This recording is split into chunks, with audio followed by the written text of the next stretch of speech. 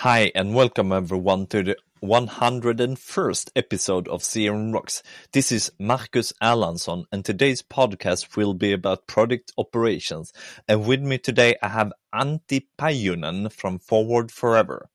Antti is a product operations enthusiast and a CRM guy at heart. Antti loves giving back to the community. Welcome, Antti Päijönen. Thank you, Marcus. Thanks for having me. It's a pleasure. Was that a good pronunciation of your name? That's good. Yeah, that's good. I usually start my presentations that I have in conferences with pronouncing my name and just telling people, don't worry, the burden of pronouncing my name is on me, not on not on the audience. So that was good. That was good. Nice. So as a enthusiast and a CRM guy at heart, a product operation enthusiast, what is it that you do? Yeah, that's a good question. So, I mean, I guess the reality is sort of jack of all trades sometimes, or so it feels. But kind of in a nutshell, I help people govern Power Platform better. So that's what we do at Forward Forever is we help customers better govern Power Platform, and the angle that I have in project operations is something that I've really had since I changed industries and started with Dynamics about 5 years ago. I started with what's known as project service automation, which is now it has evolved into project operations, and that's sort of my love and my go-to application in the platform. And I just really try to be as up to date with that as possible. And if I get opportunities around projects to do project operations, I try to architect and help customers out with that. So it's really a combination of helping people govern the platform and then help people with their project operations needs as well. We're customers all the time. What's your last memorable customer experience as a customer?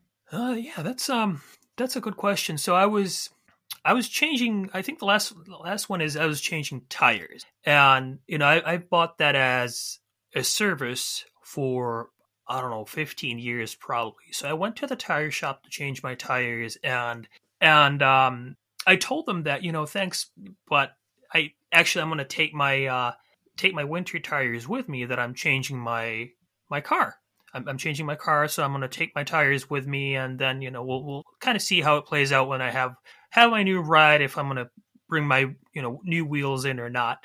And that company's always had good service. There's no denying that. Its price point has been good, service has been good, but I've been a customer at that place for at least 10 years. So I was kind of expecting at least a thank you. Thanks for giving us your 240 euros a year for 10 years for being our customer. But I didn't get a thank you, and actually didn't raise an issue out of that. Why would I? But I was a bit disappointed at that. So I think that's my latest experience. Always thank your customers, no matter how big or small. Yeah, it's important to feel gratitude because they put money on food on the table for most of us. Yeah, exactly. So project operations, as you said, it's gone through some iterations here, and the last one was project service automation, and now it's just project operations. So what is it today? Yeah, that's a really good question, and the answer to that is, wow. I mean, we have about an hour. The answer to that could be several days long, I guess. So in a nutshell, really, the platform has evolved at a tremendous pace, I'd say, the past couple of years. And what we used to know as Dynamics 365 Project Service Automation, which was launched in 2016, has really evolved into a new offering called Project Operations. And behind the scenes, there's been all sorts of shifts, and what that really is today is it's an evolution of several different things. So it's an evolution of project service automation on Dataverse. So that Dataverse side has remained pretty much the same. Some nuances have changed. And then what we've really gotten in as well into this new best of breed project management and professional services application is what we know as Project for the Web for project planning. And the interesting thing here is that this is really, I would say, in my opinion, the first genuine platform play and a genuine platform application by Microsoft. So it's also gotten elements from Dynamics 365 finance slash finance and operations, whichever you want to call it, and what's it gotten from there is that project management and accounting module. So it's actually a combination of three different products built into a single application and a single offering running on Dynamics. How new would you say that project operations is today then? Project operations is very new. So I think it went GA. I think the GA of project operations was in October. Was it October 1st last year? I think it was October. So only about, 5 or so months. Yeah, so October of 2020. Yes, yes, exactly. October 2020, yeah. So it's in that sense, very new. Then if we look at the individual components, Project for the Web has been around for, that's pretty new as well, for 1.5 years. PSA since 2016. And project management and accounting and F&O, I'm not an F&O person, so I wouldn't. But that's I think has the longest history. Yeah. So what would you say are the sort of the core capabilities of project operations today then? So I'd say that it's really for project-centric organizations that do projects, managing that entire end-to-end project process or end-to-end processes in plural, maybe from prospecting to sales to delivering projects to actually invoicing projects. So it's a genuine ERP application, and really it's at its core, it's best for professional services. But I know that industries like construction industries and those sorts of industries and companies have already also used the F&O capabilities in the past, but it's really for consultants and consultancies. It's for really managing their end-to-end processes and their professional services business. So if you open up the marketing pages of this, it says that it has like management experiences, drive through the enhanced project management capabilities, optimize your resources, simplify tracking and expense management. Do you feel that it's any good? Have you used it yourself?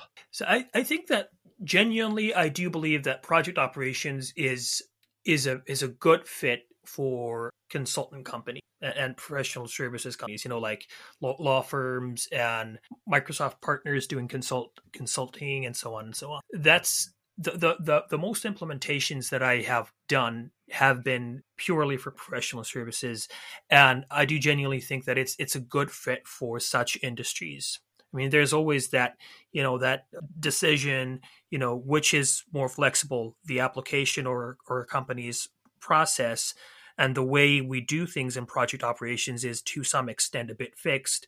That's how it is in a lot of Dynamics first-party applications. But yeah, I mean, I do think it's a good fit for consulting business to run for their processes. Okay, so you say it's a bit fixed in what way? That you have to work with the project in a certain way, or you have to report in a certain way because that's how the product wants to act on? Yeah, so I think that the core of that is in, for example, like you said, how to run your projects.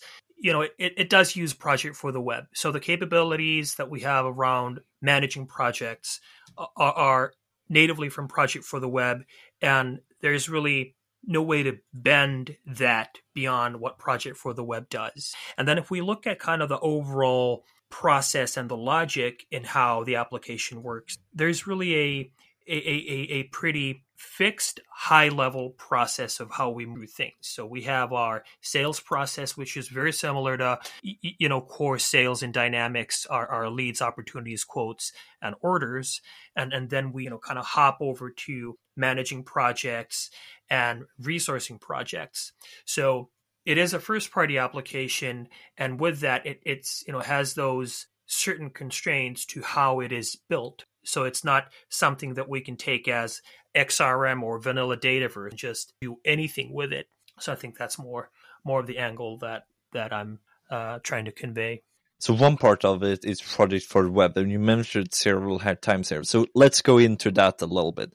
So it's not like Planner and it's not like Microsoft's product. It's somewhere in between, right?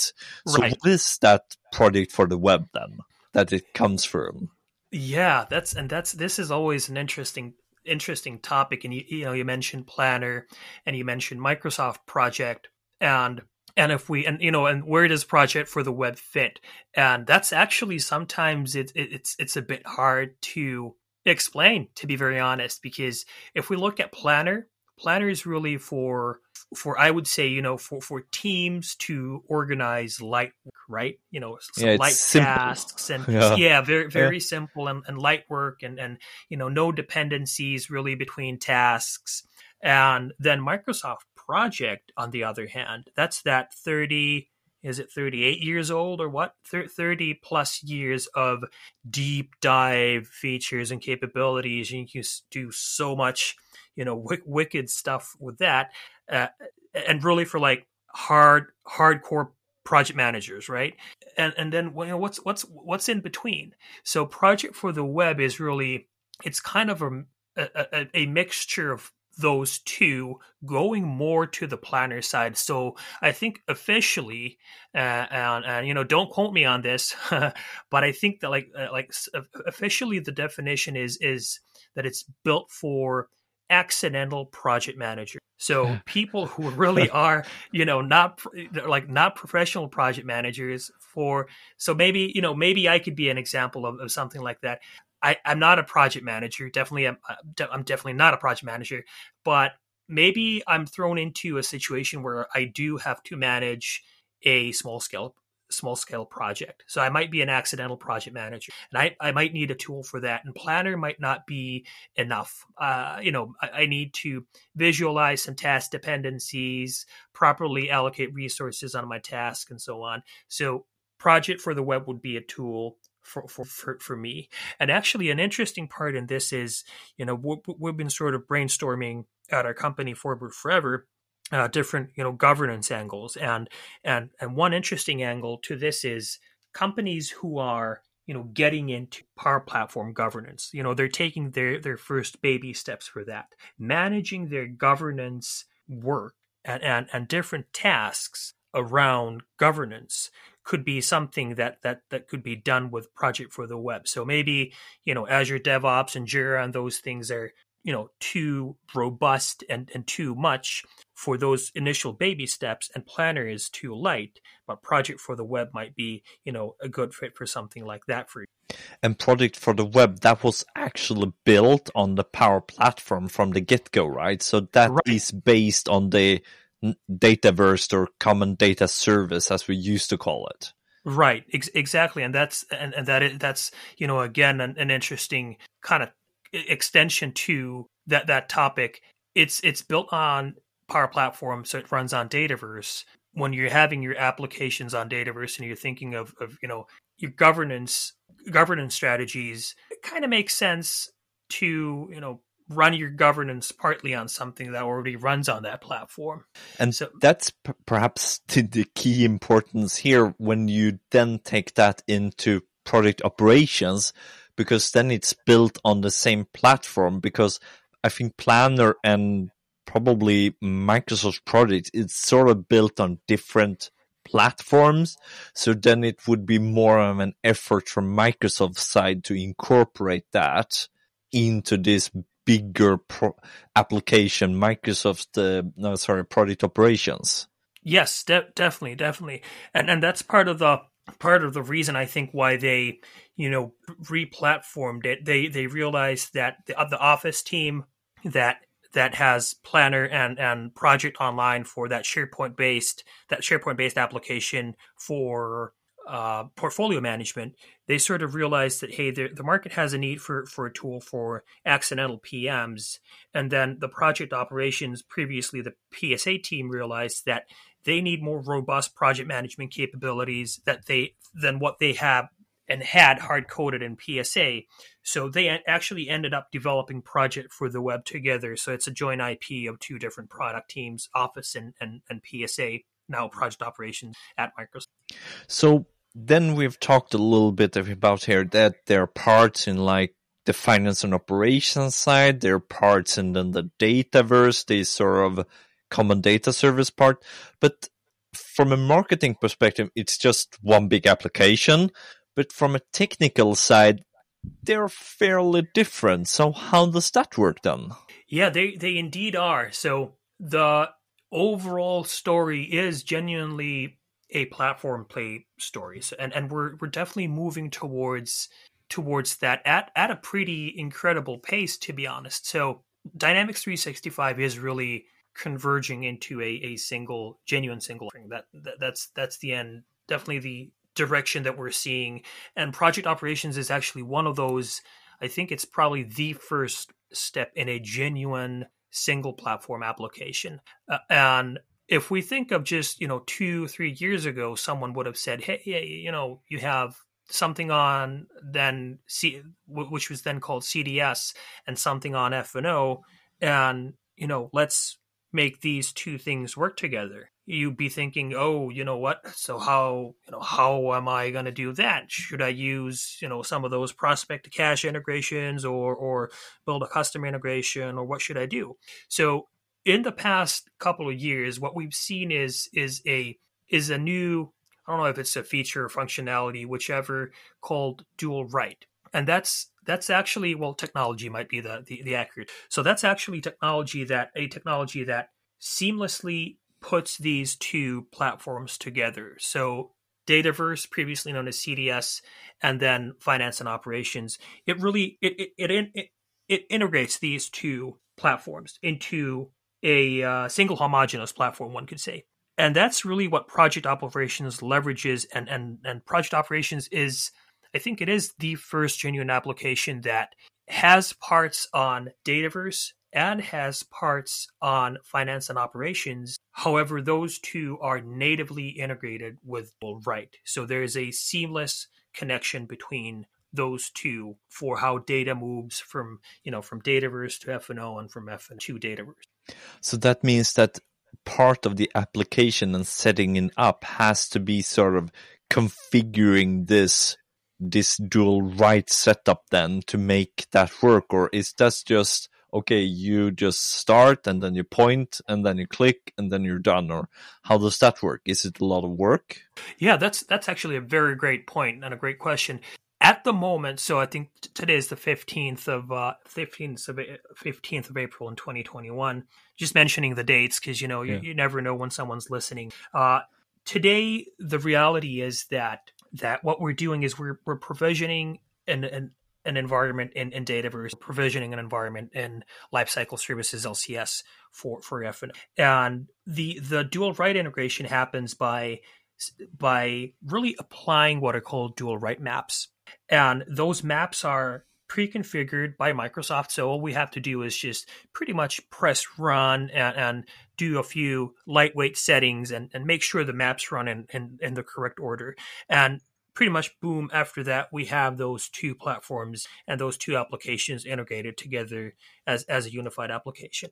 But it still does require a bit of work today. It's not overly complex, but we are talking about maybe, I don't know, guess depends on what kind of project you're running, maybe half a day, maybe a couple of days, maybe a bit more. In the future, I do, based on what they've told at Microsoft, is that their goal is that experience would be smoother, so that in the future, when we actually want to fire up project operations, we would only have to really go through sort of like a wizard, provisioning wizard or deployment wizard that automatically puts everything in place, fires up those maps, and we would have everything up and running. That's at least my understanding of the story and the vision. So it really is developing and going forward at a pretty nice pace. And those of you who are listening who have experience in provisioning F&O environments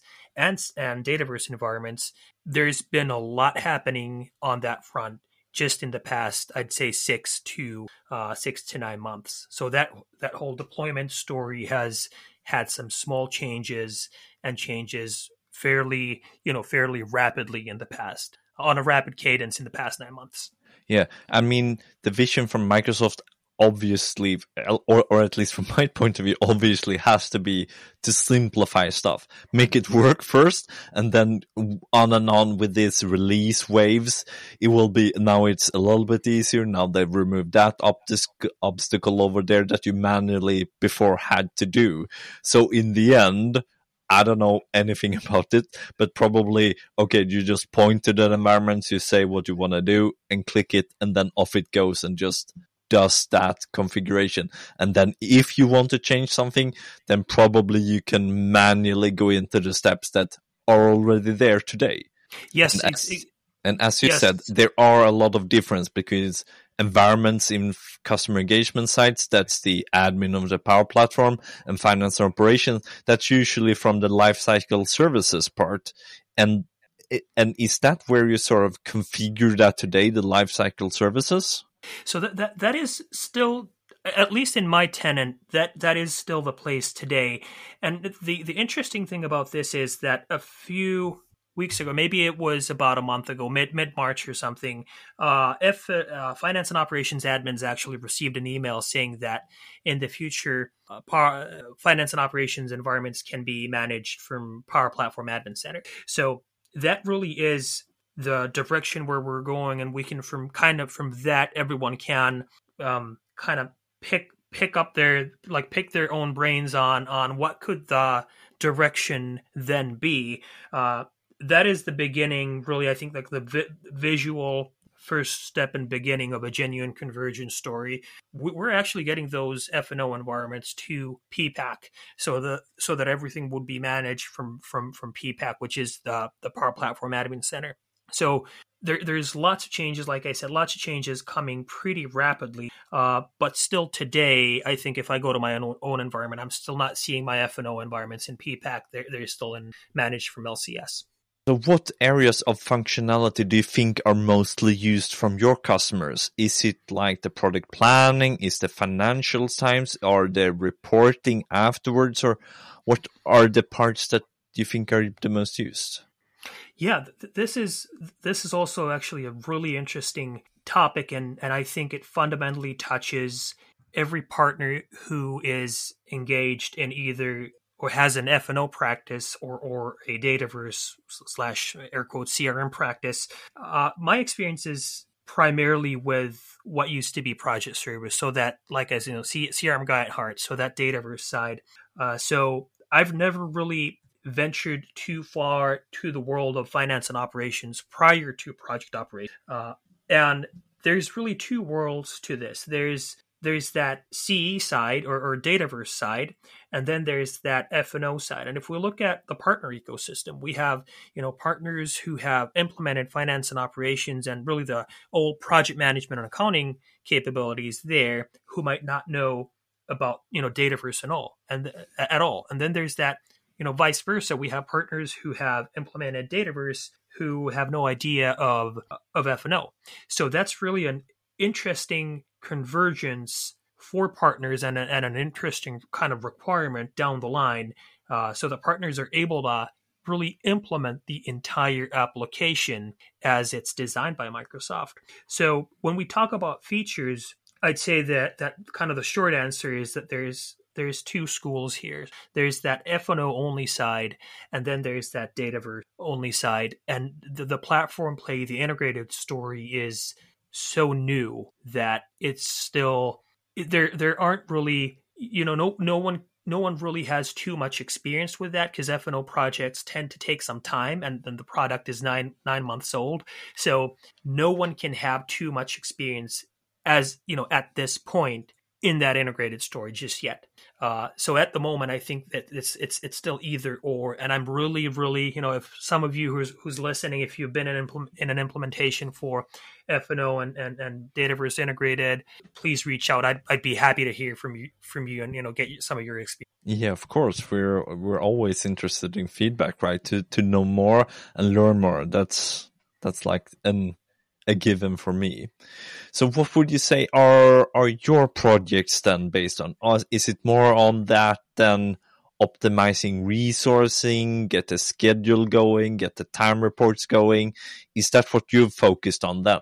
Usually, and this is also like an interesting topic to discuss, because if we ask, and what I've actually asked is from a product team from time to time is what do they see as the go-to sort of niches in the applications, and sometimes their answers are a bit different from my experiences, but my experiences are actually primarily around project financials on the Dataverse side, and I've done a numerous amount of proofs of concepts and deployments specifically for Microsoft partners wanting to, leverage existing license and to start using PSA and now project operations. So really that, project financial side is something that I have my experience is primarily based on that. And what do we mean with project financials on the Dataverse side? With that, we really mean that that delivery process. So when our sales cycle is we've sold a project or consulting work, whichever it is, and we want to deliver that, and our consultants are logging time and expense, and maybe we have some, milestones, some fixed price billing, how those time entries, expense entries, how those become financial data. And financial data being, the cost of that time, it's the sales price of that. How do we invoice our customer for our work done towards our project? How do we turn that time entry into revenue and put that on a pro forma? So that's primarily what customers have been more interested in, rather than, or as opposed to having been interested in that project or resource management. Maybe it's because, I guess, that side of financials is, in the end, that backbone that needs to be in place. If there's no money flowing in, then optimizing resources or assigning them on task is sort of irrelevant, I guess. So get the financials in place as well. First learn that process, get your money in your account, and then start playing around with your project plans. Yeah, sort of a top-down approach. Start with the highest one first, and then you go down through the application, or sort of the project parts of the application. Right, and that's been my experience, and I've heard the other story as well. Some have said that we're more interested in that project management and resource optimization side, which is fine. They probably have their time entries in, maybe they have their time entries in a third party system, and that part of the business doesn't need optimizing that much. But again, my experience has been in really getting those time entries in place, getting that money flowing in the account. Then we have the data sort of in two parts. We have this dual write set up, and then when you write something in one of them, they get written in both. So that's sort of the dual write part of this application then. Yes, exactly. So dual write is a copying technology. So its purpose is to take data from one system and then copy it to another system. And then how that works in project operations is when we, create that, for example, when we create that financial data. So when we approve our time entries, it becomes financial data. Let's say that, for a concrete example, 1 hour of consultancy, 200 euros an hour. We have that as a record in Dataverse. It's called an actual.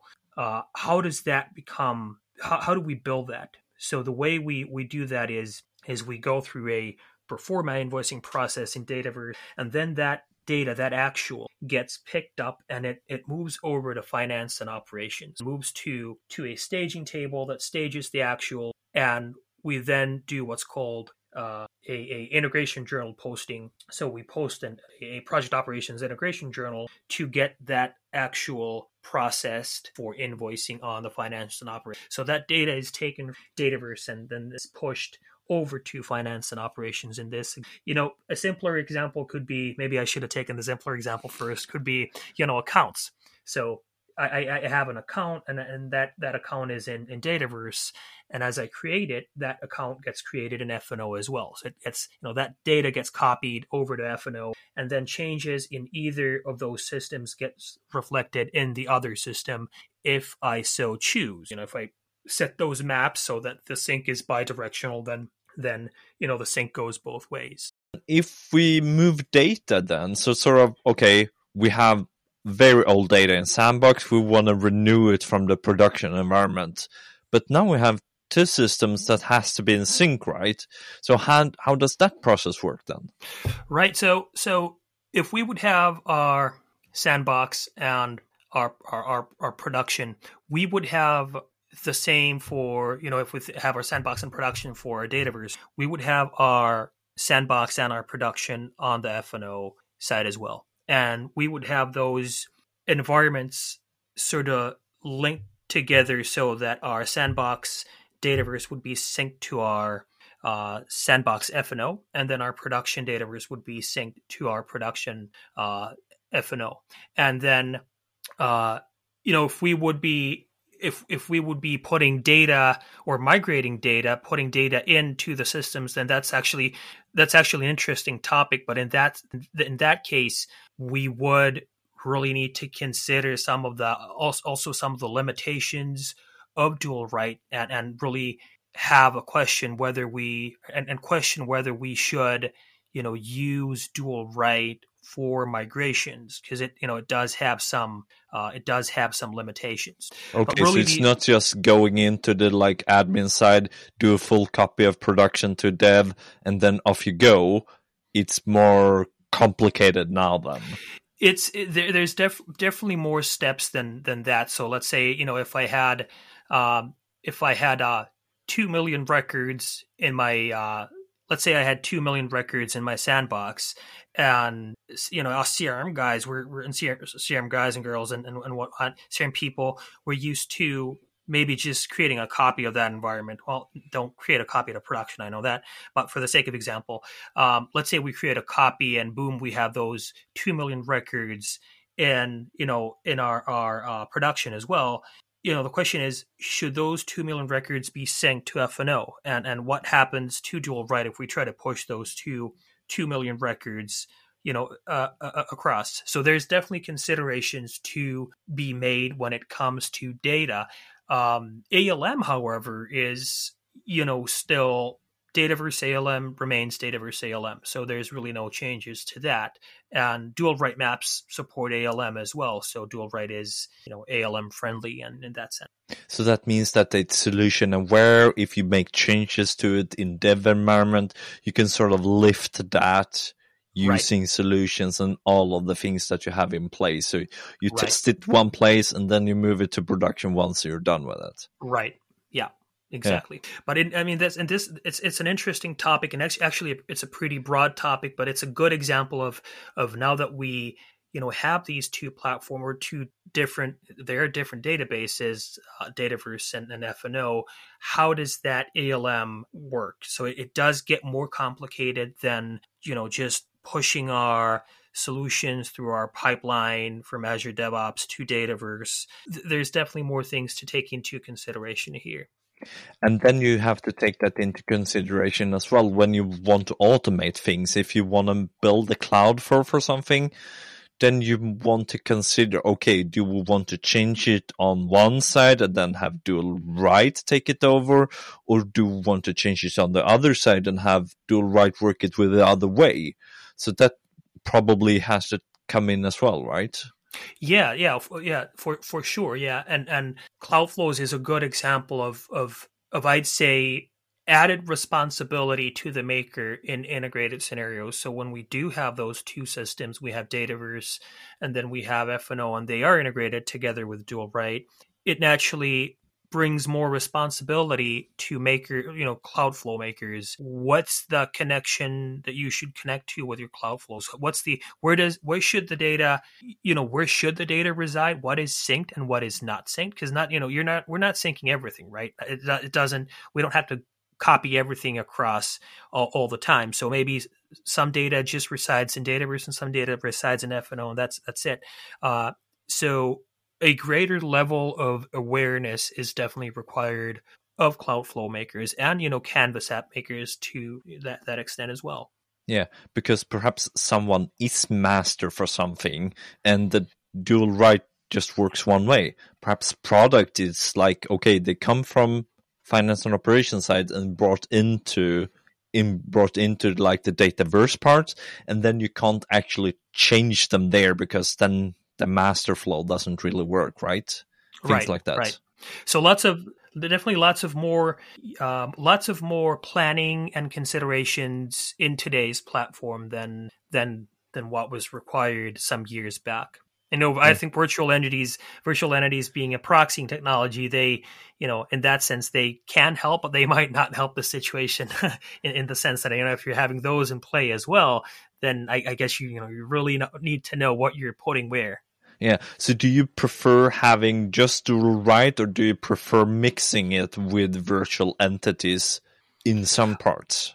I think virtual entities are definitely a valid scenario for a valid approach for scenarios where we don't need to copy data. And I still, my first question always is, do we really need to copy data from place A to place B? Does it need to go across? Or could we just leverage virtual entities to display that data in another system instead of copying it over? So, personally, my approach would be always to not copy it if it's not absolutely necessary, and just visualize it with virtual entities. But different schools of thought here, and different approaches for sure. VEs are really interesting in the sense that and I've not played around for VEs for about 6 months, so they must have evolved in the past 6 months. But when virtual entities become genuinely aware for create and update and delete operations with programmatic updates, then the game gets really interested. And what I mean by that is, if let's say we have a virtual entity, we have a custom, I don't know if they call it tables or entities in F&O. Let's call them tables for homogeneous terminology. If we have a custom table in F&O and we use virtual entities to display that information in Dataverse, it gets really interesting when we can use something like a Cloudflow to create, update, or delete directly to Dataverse, and then have that propagated in F&O directly, so that we don't need to establish a connection to that F&O side, but actually just work in Dataverse. So there's definitely lots of more moving parts with I'd say with VEs, but I'd also say there's really fascinating opportunities down the line as they evolve. So virtual entities, that should probably be virtual tables now then, with the new virtual tables. Yeah, I think they changed the docs article to virtual entity, virtual tables, and then entities in parentheses. So it's VTs. They should be VT, virtual tables, VTs, not VEs. Yeah. Anyway, but so that can be used now, and we're not sure when we talk about it here if they support create, update, deletes, or just reads today. Reads, definitely they do support, otherwise they wouldn't exist. But create, update, and deletes, you're not sure, and I don't know either, actually. Yeah. It's like I said, it's been about 6 months since I last played with VTs, so I don't know if they've evolved past that. But yeah, maybe I'll check after this podcast to get back up to speed with them. Is this licensed then? So Project operations. How is project this operations? licensed? Yeah, I was thinking, how do we license virtual tables and Dual Write amidst of all this? Perhaps just project operations then. Let's start there. Yeah, and to be honest, I don't think anyone here. I've not heard any definite right answers about licensing of virtual tables and Dual Write with API calls. It seems like no one knows how that actually works. So project operations is based on, it is actually a finance and operations SKU these days. So it's officially moved from that customer engagement side to finance and operations. And it really has that same licensing model as, air quotes, CRM or customer engagement applications do. So we have a base license, base license, and an attached license. So we license them. We license users by giving them either a base or an attach. And I was actually trying to explain licensing without using any diagrams today on a pre-sales call, and realized that I should always have a diagram for this. In this case, it's not that straightforward as you'd think, because what if you need some core Dynamics 365 finance capabilities? What if you need a general ledger? And if you think about it, every company needs a general ledger, right? I don't know I'm not a financial consultant, and I'm not trying to be, but I don't know a single company that wouldn't need need to use general ledgers. So in that case, we're actually not just talking about project operations anymore, but we're talking about Dynamics 365 finance as well. So the consideration should always be on those core finance capabilities. And I would say that at least greenfield projects would usually start with an implementation of Dynamics 365 finance first, then moving over to project operations for that professional and project-centric work. So when it comes to licensing, we have to consider who is going to need those core finance capabilities, and maybe give them a base license from finance, and then an attached license from project operations. But if I'm let's say I'm just an account manager, or I'm a project manager who just manages projects and that's it, then I'd be fine with a project operations license. Because as an account manager, I would be running my leads, opportunities, and quotes and whatnot, and selling my project-based sales. I'd be fine with a project operations license. I wouldn't need that Dynamics 365 sales license at all, because project operations covers that sales pipeline aspect as well. And then as a project manager, I would need that project operations base license as well. And that base license is about $130, I think, is the list price for the base license. So I think it's 120 today. I just checked it up. So the project operations, 120 per user per month then. Yeah, you're actually right. Yeah, you're right. It's 120. The finance part is finance is a bit more expensive. So then, so that would be $180 per user per month then? Right. Sounds about right from memory. Yeah. So, then if we've kind of covered a few different roles, an accountant, and an account manager, and a project manager. Well, what if, let's say I'm a consultant, and all I do is I log time and expense. I don't need anything else. I just log my time entries and my expense entries. From a licensing point of view, I'd only need a team member license for that, right? So I wouldn't need that expensive license anymore.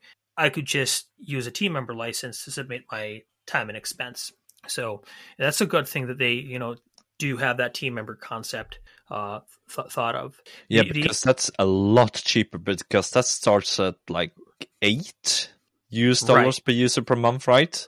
Right. So from 120 down to 8, that's a lot of difference. So consider user roles. Exactly. And if we think of organizations where if we think of an organization that's let's say they have 200 people working in the organization, and maybe they have 30 project managers or 40 or 50 project managers, and they have 150 consultants, and those consultants never do PM work. They just consult.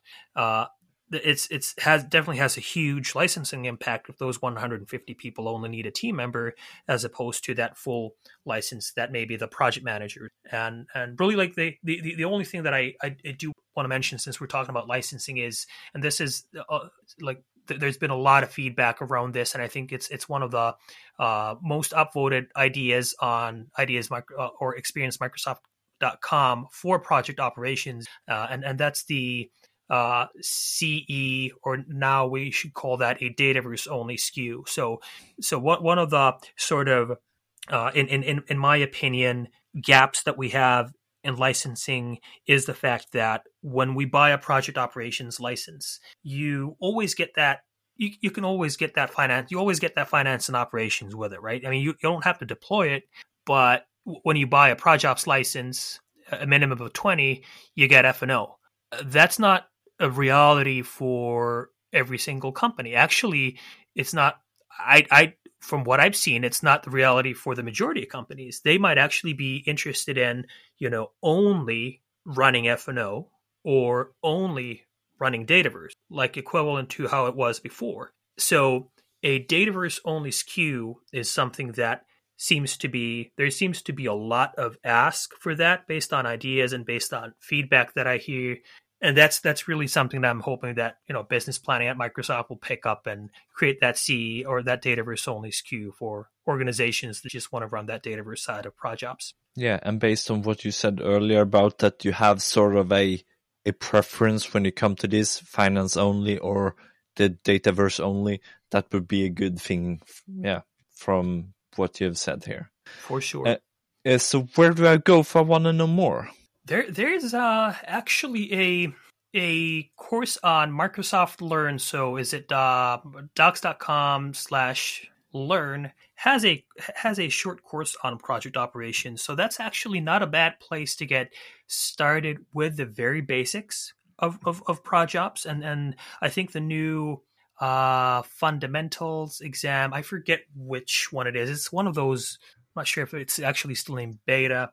But one of the new fundamentals exams has a lot of questions on project operations. So Learn is a good place to get started with some of the basics.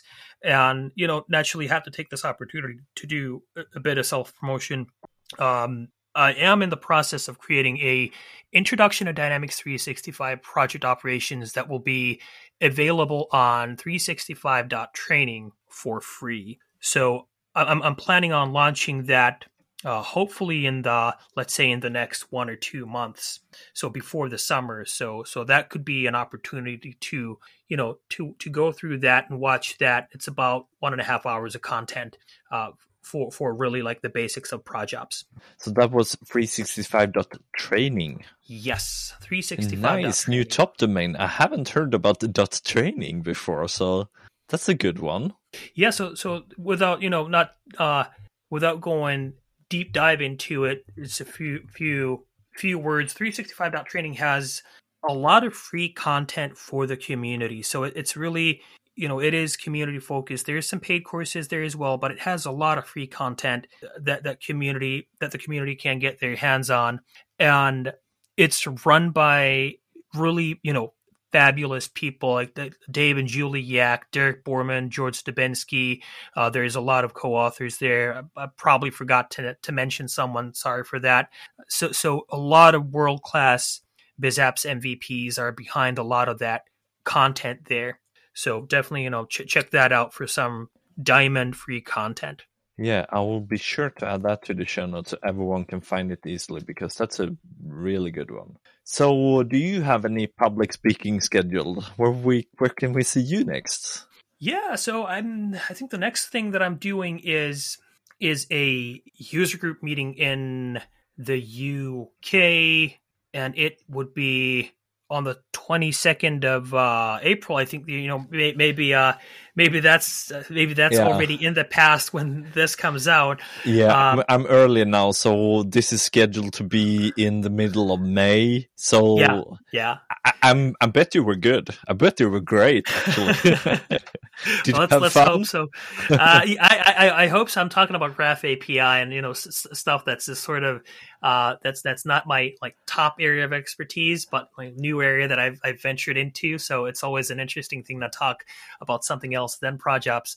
It's a good thing to learn about it, right? Then you schedule something and then damn, it got picked, and now you actually have to learn about it. Definitely. And I think beyond that, there is an event in the Netherlands in May. However, I am not entirely sure of the date, so I will... If you have a link, send it to me, and I will be sure to add it to the show notes so people can see more of you, of course. And one thing... Oh, yeah, actually, I was going to say, let's come to my session in MBAS, but I think that's actually something we can't promote just yet because they've not released the schedule. So I almost broke NDA there. Yeah. MBAS, so Microsoft Business Application Summit. So that's in the 6th of May.